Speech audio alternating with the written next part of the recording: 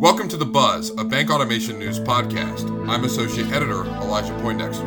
Recently, I spoke with Jay Fee, VP of Consumer Banking at PenFed Credit Union. Mr. Fee and I discussed PenFed's automation journey, which helped grow Origination annual assets to $15 billion. I also spoke to Adelina Grozdanova, co-founder and head of investor group with Upgrade, who shared some tech best practices for community credit unions. Obviously, Jay, you're one of the bigger partners with Upgrade, but I'm curious from PenFed's perspective, maybe you can take me through, sort of what PenFed's automation and digitization journey looked like. Maybe what were your customers asking for? What internally and externally did you see that kind of put you on this path towards deepening your automation, and where are you guys at right now? Sure. Okay. We're a little unique in the space, and in the fact that we're the second largest federally chartered credit union in the country, with assets now getting close to 34 or over 34 billion. We're rapidly expanding in the consumer banking space for what I run, in terms of the auto loans, personal loans, solar, point of sale, student loan pieces. We've grown the origination annual assets from roughly, when I got here a few years ago, it was $2 billion a year. We're at a run rate now of $15 billion for this year now, after last month. And that's been done through basically standing up a lot of new channels, a lot of new products, a lot of new automation features, and integration with over 35 different fintech partners who also originate for us. So it's been a combination of organic growth through a lot of automation. We've revitalized all of our origination platforms now on the front end, also with our decisioning, our credit modeling, our actual processing pieces, and then now in our servicing, and now our secondary market functions on the back end. So it's not just about origination, it's also with the ability then to turn around and sell to other credit unions. So it's been fairly rapid in terms of its growth, even though it's kind of an 8x growth curve. The process, though, has been enhanced with the help of folks like Adelina and Upgrade when we want to do asset purchase. So that's of course far different from just lead generation, origination, and also what we consider our traditional bread and butter, which is our organic origination through those platforms I just discussed. Are there any aspects, Jay, of the sort of new credit and loan origination and decisioning automations that you mentioned that are particularly interesting to you? Any that you might want to, that you can go into a little bit of a little bit of deeper detail into, that would maybe be relevant for the more technologically sort of tuned in listeners? Well, I think the biggest focus is time and how it's relevant in different channels. Time to decision, time to fund, and the time to response. It's very different from an organic origination, where you're maybe doing even still direct mail, or you're actually going out and originating somebody through a channel that might be more traditional to a bank. When you're dealing with a lead generation partner, you can't sit there and say, oh, hey, we're going to pend your app and we're going to get back to you in 48 hours. If it comes through a lead generation channel, then it's got to be, you're approved at this amount, or sorry, you can't get this amount, but we will give you this. Or you work through a decline monetization process. And so the 2 points that are really interesting to me these days is maximizing the whole origination channel through decline monetization and insured lending backends. So if you can't actually do the loan and put it on your balance sheet, can you originate it and then put it on another balance sheet? And maybe it's not your asset, but you still get the member. Maybe you get the asset and you hold it and then you sell it to somebody else who wants the asset.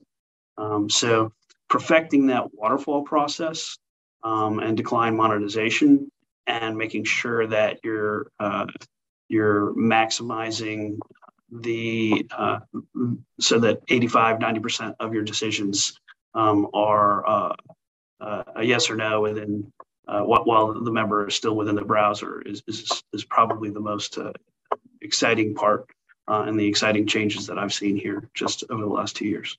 What has the customer response been? So for our members, it's been largely positive.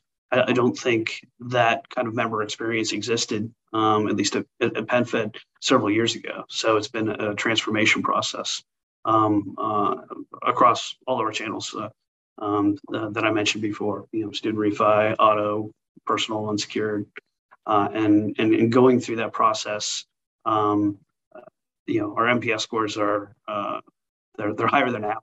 So from the people that we survey on those products that have been transformed. So it's I think the expectation because when you hear credit union is it's going to be it's going to be a slow process. I come here for affinity and I come here for the great rates. And then when you actually have a quick and pleasant member experience, it's like, wow, okay, it's more than just that. So Adelina, obviously over 100 credit unions now signed to upgrade. Obviously, there's a deep level of experience there for you in upgrade when it comes to sort of working with these credit unions and dealing with their both collective and individual pain points and whatnot. So I'm curious if you could give me maybe 2 or 3 significant, pain points or headwinds or really big challenges that the standard community credit union here in the States faces, when they're attempting to automate or digitize their processes. I think the main determinant there is really the size of the IT department. We have credit unions that have very sizable IT departments, others that have small IT departments, third ones that just outsource most of the IT work. Typically, in order to enter into an asset purchase program with us, most of the credit unions will automate the ingestion of PII information so that they can memorize members.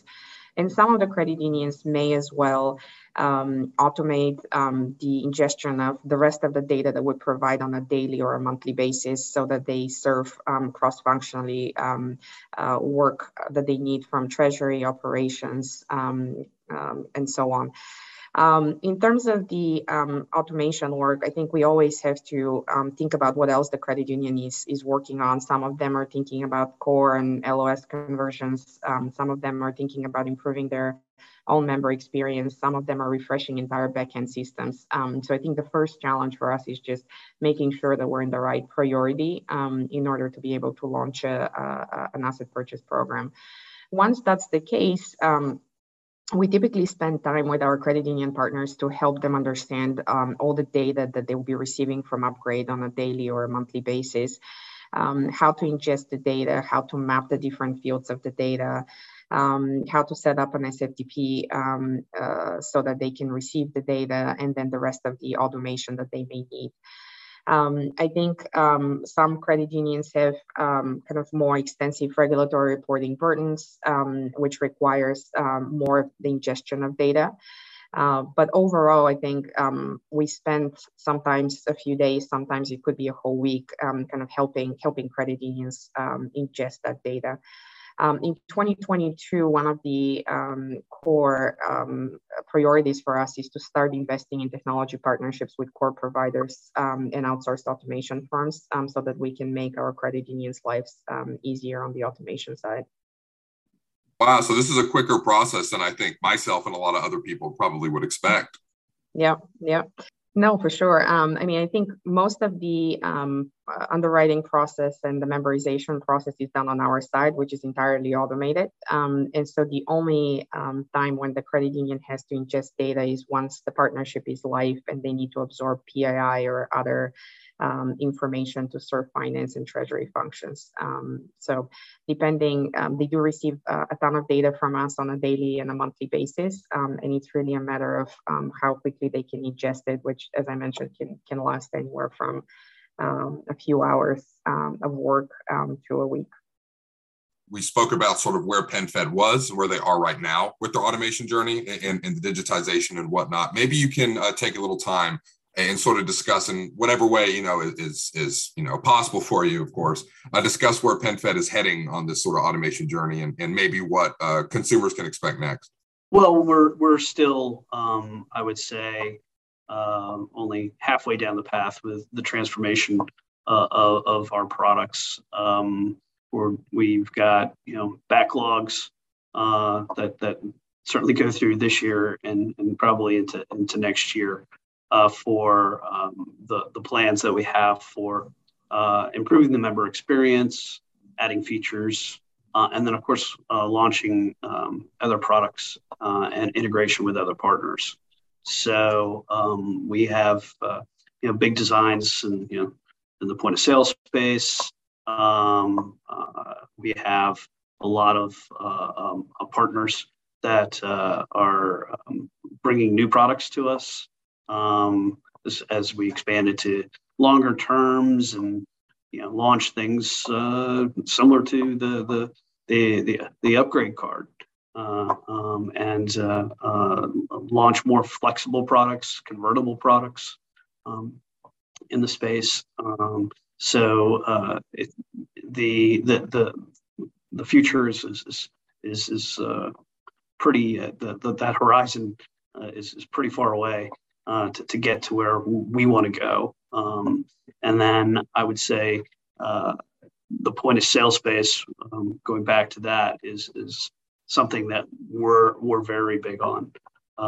It's when we can originate something on PenFed paper at the point of retail, and then memorize them and then service them, then that is really kind of that's key for us, because it's not only customer acquisition, but then then we can manage the member on an ongoing basis through our platforms.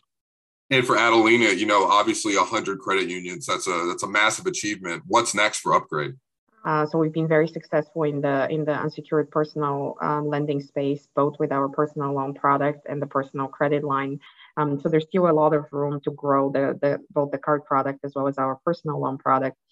And then we obviously have big ambitions beyond that. I think we're looking at a few different unsecured adjacent verticals. We're looking at some products in the secured space. And I think that's where we'll look to continue expanding our partnership with Jay and the rest of our credit union partners. You've been listening to The Buzz, a Bank Automation News podcast. Thank you for your time, and be sure to visit us at bankautomationnews.com for more automation news. You can also follow us on Twitter and LinkedIn. Please don't hesitate to rate this podcast on your podcast platform of choice. Thank you.